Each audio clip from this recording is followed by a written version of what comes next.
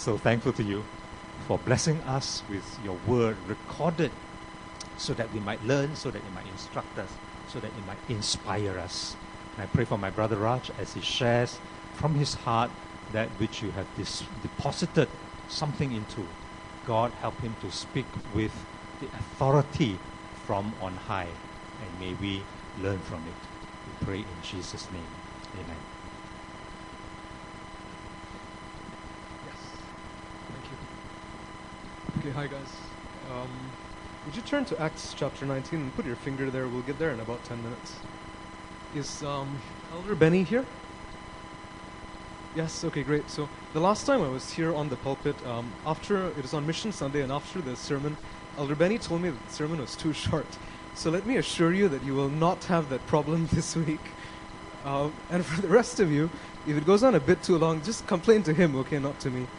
Okay, so the title is How to Start a Riot, and some of you may be wondering, wait a minute, we don't actually need a sermon on this because we Christians seem quite good at stirring up trouble all the time anyway. Because it seems like every couple of months we seem to get into trouble in the media or out there with somebody or another, right? This was in February last year in NUS, National University of Singapore, where I've been working for a while. And this is a poster put up by the Campus Crusade for Christ, which is trying to recruit Christian students to go to a mission trip to Thailand. And the bit that I've highlighted, it says, "But did you know Thailand is a place of little true joy? Buddhism is so much a part of the Thai national identity and permeates into every level of society and culture that only about 100 Thais accept Christ each year." This did not go over well, so it elicited a lot of protest from the NUS Buddhist Society that went all the way up to the senior administration of NUS and to the Ministry of Home Affairs. And of course, everybody scolded Campus Crusade for Christ. So insensitive, so arrogant. You can have your religion, but why do you need to go around insulting other people, especially the Thai Buddhists who are not here to defend themselves? And so, CCC got roundly condemned, and they, sheepishly took down the posters and apologized and all of that, and kind of got forgotten. But this is the kind of thing that seems to keep happening, like almost once every year, right? Back in 2009, there was this couple that was charged with sedition for distributing Christian flyers. In 2010, there was Pastor Roni Tan, who got questioned by the ISD because of comments that he made on the pulpit. And so we're all kind of aware that this kind of thing happens quite often. And the core question goes something like this: how do we Christians relate to the rest of a multi-religious society, to Singapore? And if you think about it, we are kind of pulled in two directions, right? On one hand, in church, we hear about the need for evangelism and sharing your faith and sharing Christ, and we get excited about this. And then we go out, and when we share, we realize that it's not that simple, because we're not bringing our faith into a place where there is zero faith. We're bringing our faith into places where there are alternative faiths, competing faiths, and people don't take to that very well. And what they want is for you to kind of, shut up and keep your religion to yourself. And so how do we deal with that? And at least in part, I'm grateful that this is not the problem that only we are facing only now. It's not a new problem, because it is the same dilemma that was faced by the early Christians, and part of which we're going to look at in the book of Acts now. Okay, so in the first century, so this is the time of Jesus and the Gospels and the early church in Acts, most of the Mediterranean was controlled by the Roman Empire. And in order to keep control of such a large area with such diverse peoples, right, the official policy of the Roman Empire was religious tolerance. And what that meant is that, wherever you are, you can worship whatever God you want, and that's fine, but just don't challenge the empire and don't bother other people. And that seemed to work quite well, except in about the middle of the first century, this bunch of Christians showed up, and they started spreading and converting people. Everywhere they went, it seemed to stir up trouble. And in the book of Acts, Richard Chia spoke about this very briefly last week, but it's a kind of coherent whole. Right in the beginning, Luke, when he writes the book of Acts, he writes in chapter 1, verse 8, he records Jesus' words, you will receive power when the Holy Spirit has come upon you, and you will be my witnesses in Jerusalem and Judea and Samaria and to the ends of the earth. And that's precisely what happens in the rest of Acts. In chapter 1, the Holy Spirit comes, Pentecost. Chapter 2 to 7, you've got the witness in Jerusalem, and then chapter 8 to 12 in Judea and Samaria, and chapter 13 to 28 to the ends of the earth, essentially to the center of the Roman Empire. And as this is happening, as the Christians are expanding in ever widening circles, there are all these tensions that begin to show up within society. And when that happens, Luke explains in part how those tensions happened and how they dealt with it, and that's probably something that we can learn as well. And so the text that we're looking at kind of falls within that part of the text, and that's the angle that I'm going to take in it. It's about the riot that occurs in the city called Ephesus. And in my view, this is probably one of the most exciting and colorful and vivid descriptions in the book of Acts. It's one of the best stories, but it's something that we want to interpret with a lot of caution, and at least for two reasons. One reason is it's history, it's a story. Luke is telling us what happened. He's not necessarily telling us what we should be doing. And the other thing that makes it a little bit difficult for us to interpret is that in most of the other stories and Acts, Luke puts a sample of the apostles preaching. So you've got, this disturbance in Jerusalem, and then you've got in the middle of that story, you've got Peter who's preaching, or in the Areopagus, as Pastor Kokfai spoke about 2 weeks ago, he's speaking in Athens, and in the middle of that, you've got Luke recording how exactly Paul responds to the Athenians. And so when we're looking at those kind of texts, we can anchor our theology in what the apostles are preaching. But in this particular text, it's a bit weird, because what we have is the whole text, almost all the spoken words are spoken on the lips of non-believers. So how are we supposed to draw our theology from that, draw our ideas from that? So anyway, this is what we're going to do for the rest of today. We're going to go through the text together, and then we're going to go through the text one more time, and I'm going to point out a couple of the historical, contextual things that hopefully should give us a fuller, more rich understanding of exactly how the story unfolds. And at the end of that, I'm going to give two of my reflections based on the text about how we as Christians should be relating to a multicultural society. Notice that I've deliberately called it a reflection and not an exposition, basically in part because we need to be a little bit tentative when we're interpreting texts that are basically a description, not necessarily a teaching. Okay, so that's what we're going to do. So first part, looking at the text. So I'm going to read this out from the ESV. So just kind of look at your Bible, and I'd like you to kind of follow along with me. So Acts chapter 19, verse 21 to 41 in the ESV. Now, after these events, Paul resolved in the Spirit to pass through Macedonia and Achaia and go to Jerusalem, saying, "After I've been there, I must also see Rome." And after having sent into Macedonia two of his helpers, Timothy and Erastus, he himself stayed in Asia for a while. About that time there arose no little disturbance concerning the way. For a man named Demetrius, a silversmith, who made silver shrines of Artemis, brought no little business to the craftsmen. These he gathered together with the workmen in similar trades, and he said, "Men, you know that from this business we have our wealth. And you see and hear that not only in Ephesus, but in almost all of Asia, this Paul has persuaded and turned away a great many people, saying that gods made with hands are not gods. And there's danger not only that this trade of ours may come into disrepute, but also that the temple of the great goddess Artemis may be counted as nothing, and that she may even be deposed from her magnificence, she whom all Asia and the world worship." When they heard this, they were enraged, and they were crying out, "Great is Artemis of the Ephesians!" And so the city was filled with confusion, and they rushed together into the theater, dragging with them Gaius and Aristarchus, Macedonians who were Paul's companions in travel. But when Paul wished to go in among the crowd, the disciples would not let him. And even some of the Asiarchs, who were friends of his, sent to him and were urging him not to venture into the theater. Now, some cried out one thing, some another, for the assembly was in confusion, and most of them did not know why they had come together. Some of the crowd prompted Alexander, whom the Jews had put forward, and Alexander, motioning with his hand, wanted to make defense to the crowd. But when they recognized that he was a Jew, for about 2 hours they all cried out with one voice, "Great is Artemis of the Ephesians!" And when the town clerk had quietened the crowd, he said, "Men of Ephesus, Who is there who does not know that the city of the Ephesians is the temple keeper of the great Artemis and of the sacred stone that fell from the sky? Seeing then that these things cannot be denied, he ought to be quiet and do nothing rash. For you have brought these men here who are neither sacrilegious nor blasphemers of our goddess.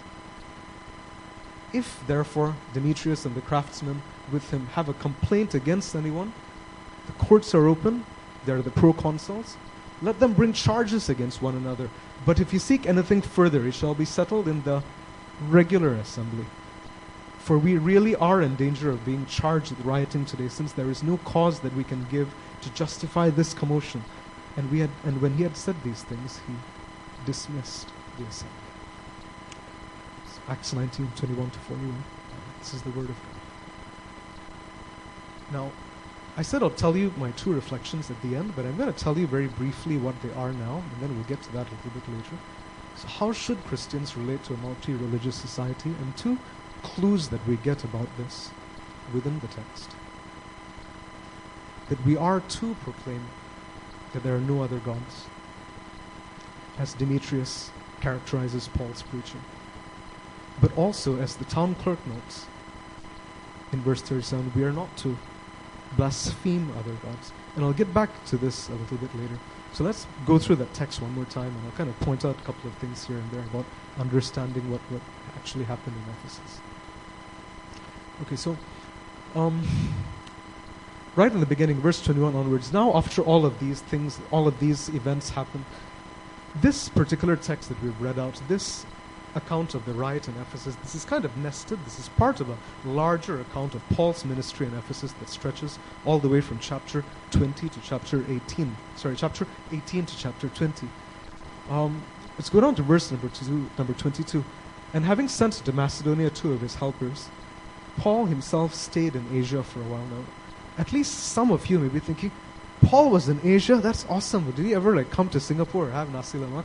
And the answer to that is no, he did not. Because whenever in the New Testament we read the word Asia, what it's really referring to is to this area, the Roman province that was named Asia, which is now in present-day Turkey. So no, Paul did not go to India or Nepal or China, etc. And so that is Asia. And let me go back one slide. And Ephesus, you can see, I don't know if the mic will stretch. Ephesus is, not tall enough, but it's right over there. And it's the leading city of the province of Asia. Okay, all right. And so you see that when the ruckus all starts, right, the riot starts, everything seems to be revolving around this alternative goddess called Artemis. And this is the most common representation of Artemis. I don't know if this is kind of allowed in church, but basically she's usually presented with lots of breasts. And the reason why she is because she's the goddess of fertility.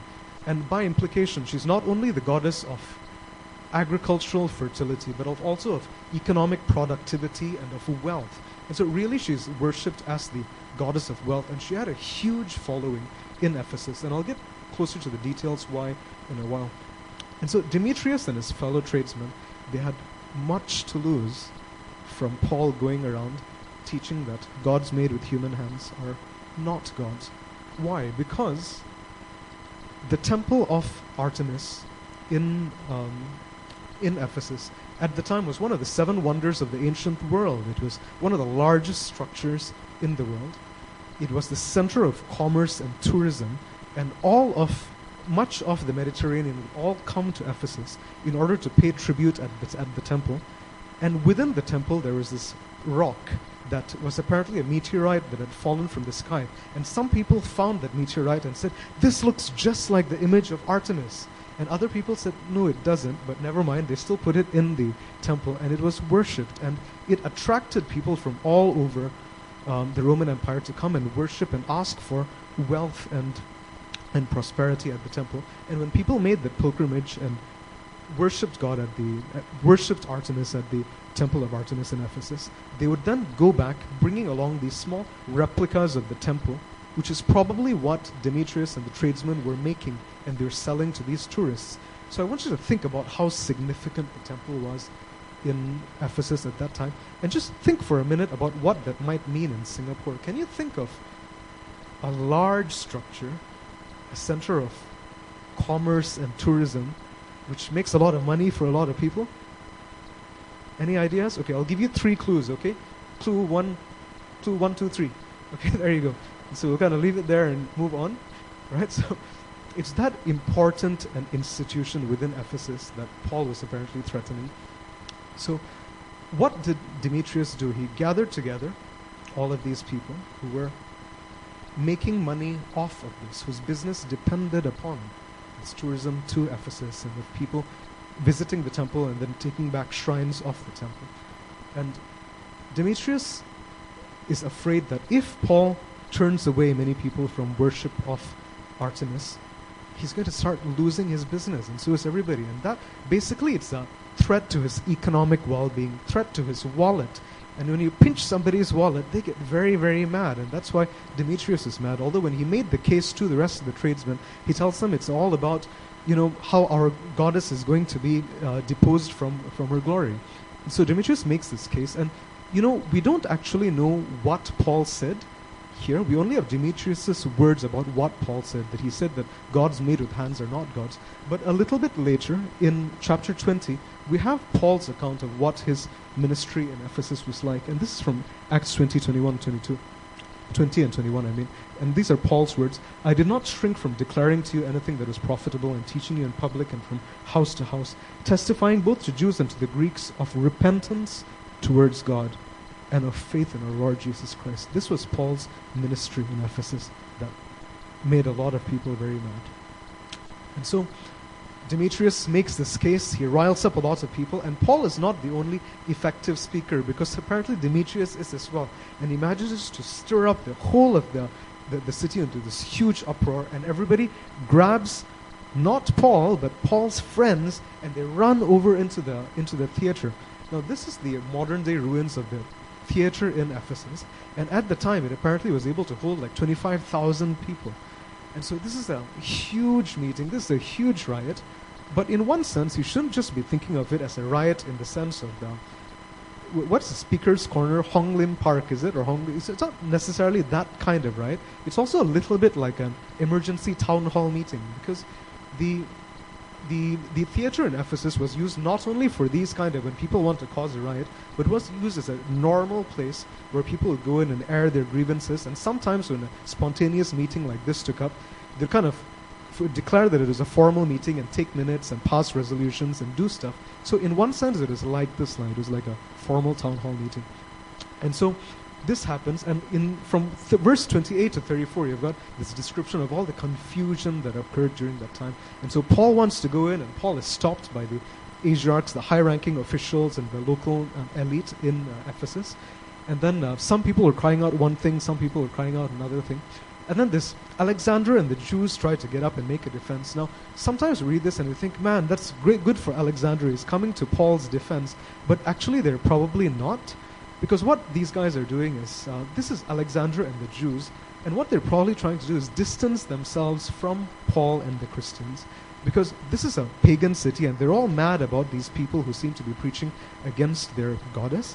And the Jews, who are obviously a prime suspect for doing this kind of thing, are going to get walloped by the Ephesians as well. And so Alexander basically tries up, and it probably wants to say something like, guys, that's Paul and those Christians, they're not with us. We're different, so that's okay. So if you're going to, persecute them, that's fine, but, we're not with them. And so that's what Alexander would like to do, but unfortunately he doesn't get a chance, because for 2 hours he's shouted down by everybody going, great is Artemis of the Ephesians. And then that's when the town clerk steps in. Now, again, we read town clerk and we think of this, little old uncle with a balding pate sitting behind a typewriter is doing stuff, but it's not that kind of town clerk. Town clerk in this context is probably closer to something like your local MP or to the mayor of a constituency. So he was the guy who was supposed to keep minutes during the time that these kind of unofficial meetings occurred, and would then communicate with the Roman Empire's authorities.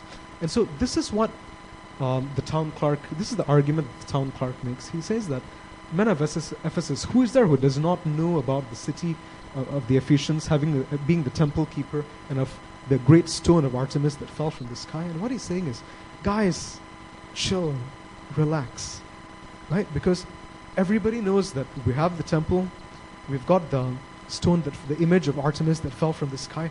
Everybody knows this. We don't need to be worried that Paul is going to damage Ephesus, because Paul is not going around interfering with what we're doing in the temple.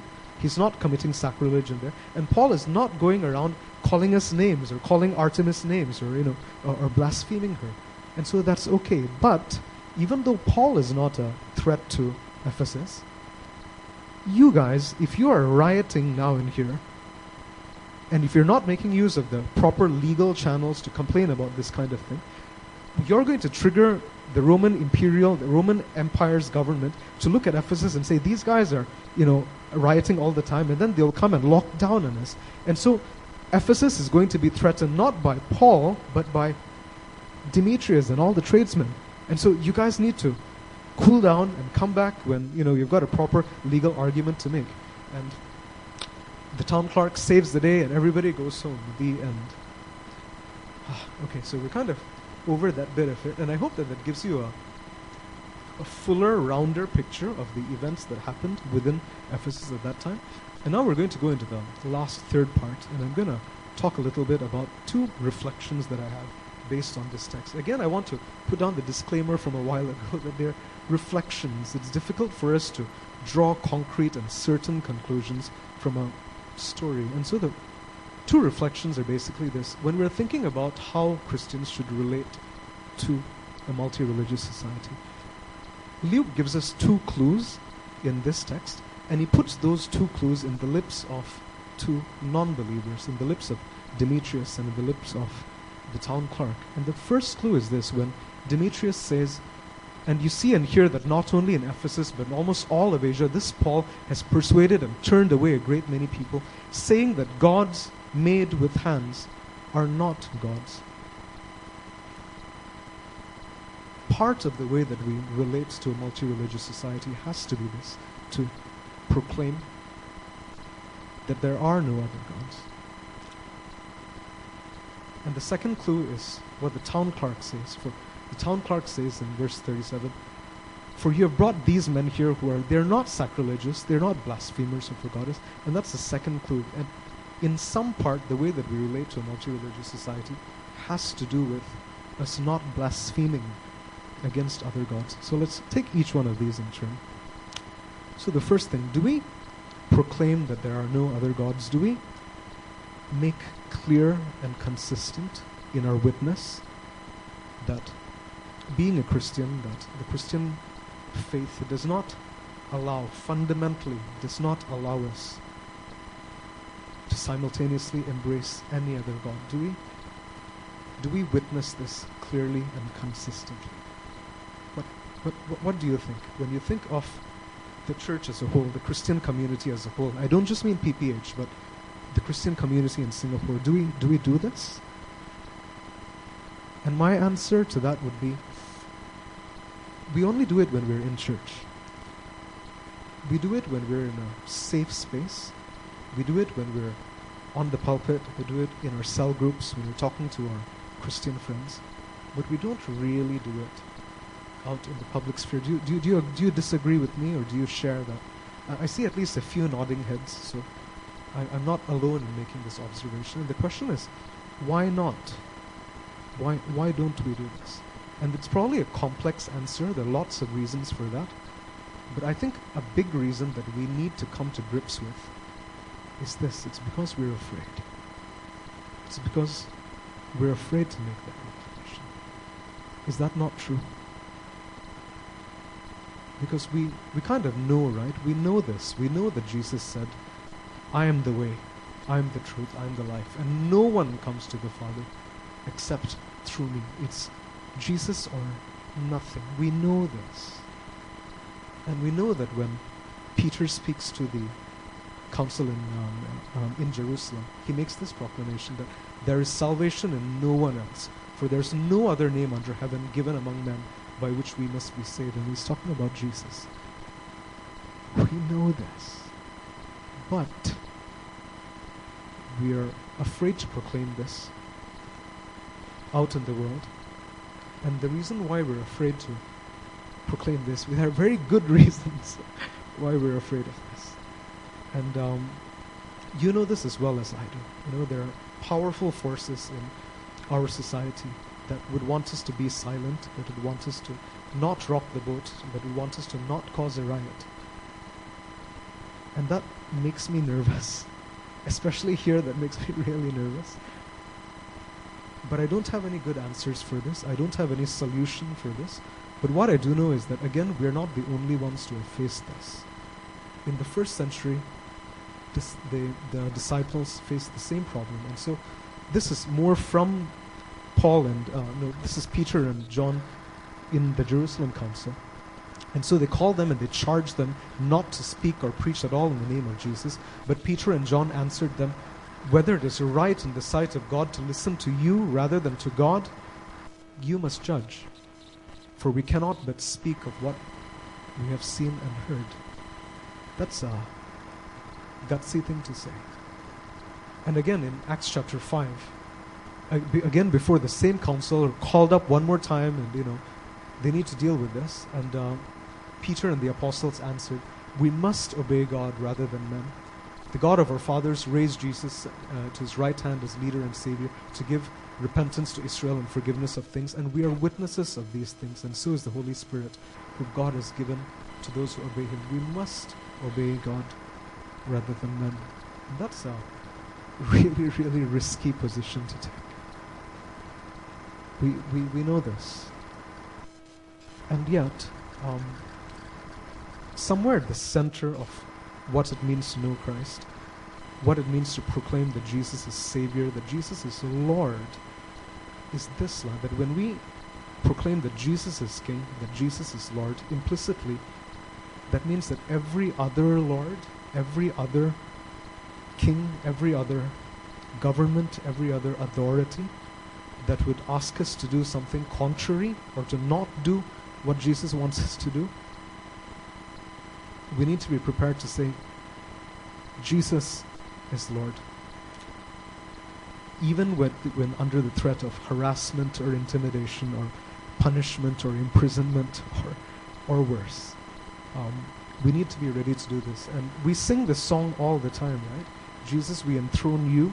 We proclaim you are King. But unless we are ready to do that, to say that he is King exclusively, the only King, unless we are ready to risk to make this proclamation, we really aren't ready to sing this song. And so that's the first idea. How do we relate in a multi-religious society? We have to proclaim that there are no other gods there. There's no other way. But the second thing is this, that as the town clerk points out, we are not to blaspheme other gods. And again, the question is this, do we do this? Do we speak or act or behave in a way that's disrespectful towards people who hold another belief system or another religion or no religion at all? Do we do this? What do you think? When you think of the Christian community as a whole in Singapore, do we do this? And I don't know about your experience, but in my experience, the answer is yes. We tend to do this. We tend to blaspheme other gods and people who have no God. And again, we tend to do this in safe spaces. We tend to do it, thankfully not here, but we tend to do it on pulpits or within churches or within cell groups or within private conversations with other Christians. We speak in a disparaging way about other religions, but we don't do it out in the public sphere, which is probably a wise thing to do. But why? Why does that happen? And at least in part, I think it's this: we don't recognize God or goodness outside of the church. And I got to put some meat on this, so let me give you 3 examples of what I mean by this. The first is, I love this photograph. I was in Myanmar last year in December and January for this work-related project, and among other things, we saw monks and Thai and Burmese Buddhists. And then after that, I came back and I was speaking to this other Christian friend who was telling me about his own trip to Myanmar. He was telling me about these monks in these in these monasteries, they're so satanic, because what they do is they keep chanting the same thing over and over again, and they have no idea what they're talking about. And I thought that was a bit funny because, if chanting and saying the same thing over and over again is a bit weird, his church happens to sing the same chorus 20 times over and over again, and he doesn't see the irony in doing that. So he ended up disparaging or critiquing something in somebody else's practice that essentially is not very different from what he was doing every Sunday himself. And we have a tendency to do this kind of thing, and sometimes we just don't have the insight to see that we do this. And so we tend to disparage practices that we ourselves have. Second incident that kind of illustrates what I mean when I say that we don't see goodness or God outside the church. I was at a missions conference about 2 or 3 years ago with a lot of other young people who had a lot of interest in missions, and this particular workshop was about the intersection between charity work, humanitarian work, and gospel missions. And we're kind of talking about that, and this is something that I have an interest in, that I've been doing since like 2001 in various places, in Timor and Myanmar and stuff. And the question that was asked was this. The question was, what is the difference between Christians who do humanitarian work or good work and non-believers who do humanitarian work or good work? And the speaker proposed that the difference was that when Christians do this kind of good works, we're doing it out of love. But when non-Christians are doing this kind of work, they're doing it for their own selfish reasons. And this answer didn't seem to get any blowback or resistance at all from the rest of the audience, but I felt violated. I felt this is so clearly nonsense. From 2001 until now, I've worked in the humanitarian sphere, in the mission, the charity work sphere, in a bunch of places, and I've worked alongside Muslims and Buddhists and Hindus and agnostics and atheists and people who don't even care to have a label, all of whom have been engaged in this work out of a deep sense of need to serve their fellow man, out of a deep sense of charity, goodness, love for fellow men. And we have no right to look at what they do and say, they're just doing it for selfish reasons. But when we do it, we're doing it out of love. It's nonsense. But at least in part, the reason why we end up having to dismiss what they're doing is because, do you remember last week, and Pastor Cockfire brought up this text, that this is true religion that is pure and undefiled before God, is this: to visit orphans and widows in their affliction.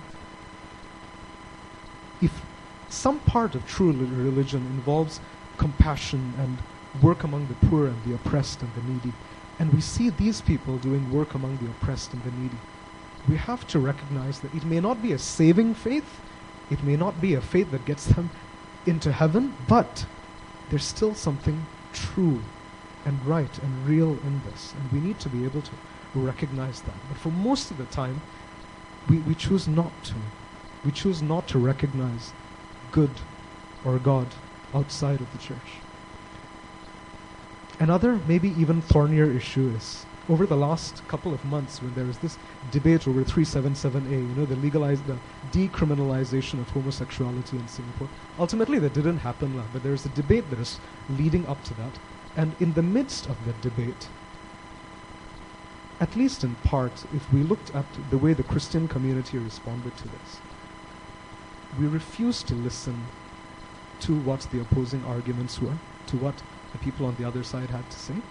At one small Bible study I was at, the question was asked, do we even need to listen to these people? And my answer is yes. Because if we're going to disagree in the public sphere, we need to understand what it is we're disagreeing with. We need to understand, and in order to understand, we do need to listen. And we're only able to listen when we acknowledge that there may be some good or God even outside of our community. And on the whole, the Christian community isn't very good at doing this. So we don't listen, we don't recognize good and God, and we speak disparagingly of their practices. And the reason that we do that is because we kind of have this black and white cartoon picture in our heads about what the world is like. And we're Popeye, and we're the good guys. And then there's everybody outside who are all the bad guys, and everything that they do and believe must be evil. But we need more colors than this. We need more nuance than this. And if we're afraid that by taking this approach, if we're afraid that if we bother to listen or interact in this way with people outside of our Christian community, that'll shake our faith, if we're afraid of this, then the way to solve it is for us to strengthen our faith, to be clearer about our doctrine and our Bible, not to refuse to interact with them, not to insulate ourselves from these other people. I know that this is probably a bit shaky kind of conclusion to come to based on the text that we're looking at. So let me point you to probably a different way of coming to that same kind of conclusion. And this is what theologians refer to as the doctrines of common grace, or the doctrines of general revelation. And what that means is basically that if God created all men in his image, then in some way the echoes of God or good are present, even if in some imperfect way, in every person. And that means in the Muslim and in the Buddhist and in the atheist and in the person who doesn't have any God. And we need to be able to recognize that and acknowledge that. And so you see a hint of this when Paul is speaking before the Areopagus, when he says, when Paul standing in the midst of the Areopagus said, "Men of Athens, I perceive that in every way you are very religious." It's not true religion, but they're religious. "For as I passed along and I observed the objects of your worship, I found an altar with this inscription, 'To the unknown God.'" So they were already kind of worshipping this unknown God. And what Paul says is, what therefore you worship as unknown, what you kind of know in a clear, unclear, uncertain way, I now proclaim this to you clearly in Christ. Again, in Romans chapter 2, Paul's writing, "When the Gentiles who do not have the law by nature do what the law requires, they are a law unto themselves, even though they do not have the law. For they show that the work of the law, the will of God, is kind of written on their own hearts, while their conscience also bears witness. And their conflicting thoughts accuse them or even excuse them on that day when, according to my gospel, God judges the secret of men by Christ Jesus." God still judges by Christ Jesus. And that's the only saving faith. But in some way, in the conscience, in the hearts of people who do not know Christ, is written the law of God in some imperfect way. And we need to be able to recognize this. And so, this is kind of my last slide, and I'm at the end. And if you're thinking a bit hard, you're probably thinking, Raj earlier talked about one kind of being pulled in two directions, evangelism versus religious harmony. And now I've got a different kind of being pulled in two directions, right? Both the imperative to proclaim that there are no other gods, to proclaim that Jesus is the only way to be saved, and yet at the same time to refuse to blaspheme other gods, to same time to recognize goodness and God outside of the church, and to acknowledge that and to recognize that and give respect to that. And so this is a different kind of tension. But if we are able to do this, if we're able to think in this way, if we're able to relate in this way to a multi-religious society, would we be better off? Would there be no more riots? Would there be everybody happy to accept our gospel? The answer is, of course not. Nonsense, because Paul apparently did it in Ephesus, and he got kicked out at the end of a riot. So, you know what? If we do this, we are still going to start riots. But we'll be starting them for the right reasons. That's how to start a riot. That we would proclaim that there are no other gods, and yet that we would refuse to blaspheme other gods. Would you stand up with me and let's pray briefly. I'm not going to ask Tim or the worship team to come up because I don't want to implicate you guys if I get into trouble. But we're going to pray briefly, and maybe before that, there's that song, Jesus, We Enthrone You, and you may not agree with all that I've spoken about today, but at least some of it, at least with the idea that we are called to proclaim Christ as the only way, even if that means being subject to risk. If you agree with that, if you agree that we are called to enthrone Christ as King, and that means that there's no other King. If you agree with that, would you sing that with me? And that's okay. And I have an awful voice, so I'm just really hoping that at least a few of you would be able to sing that with me. Jesus, we enthrone you. We Proclaim you are King, standing here in the midst of us. We raise you up with our praise, and as we worship in your throne, and as we worship be enthroned, and as we worship be enthroned, come Lord Jesus and take your place. Would you be quiet with me?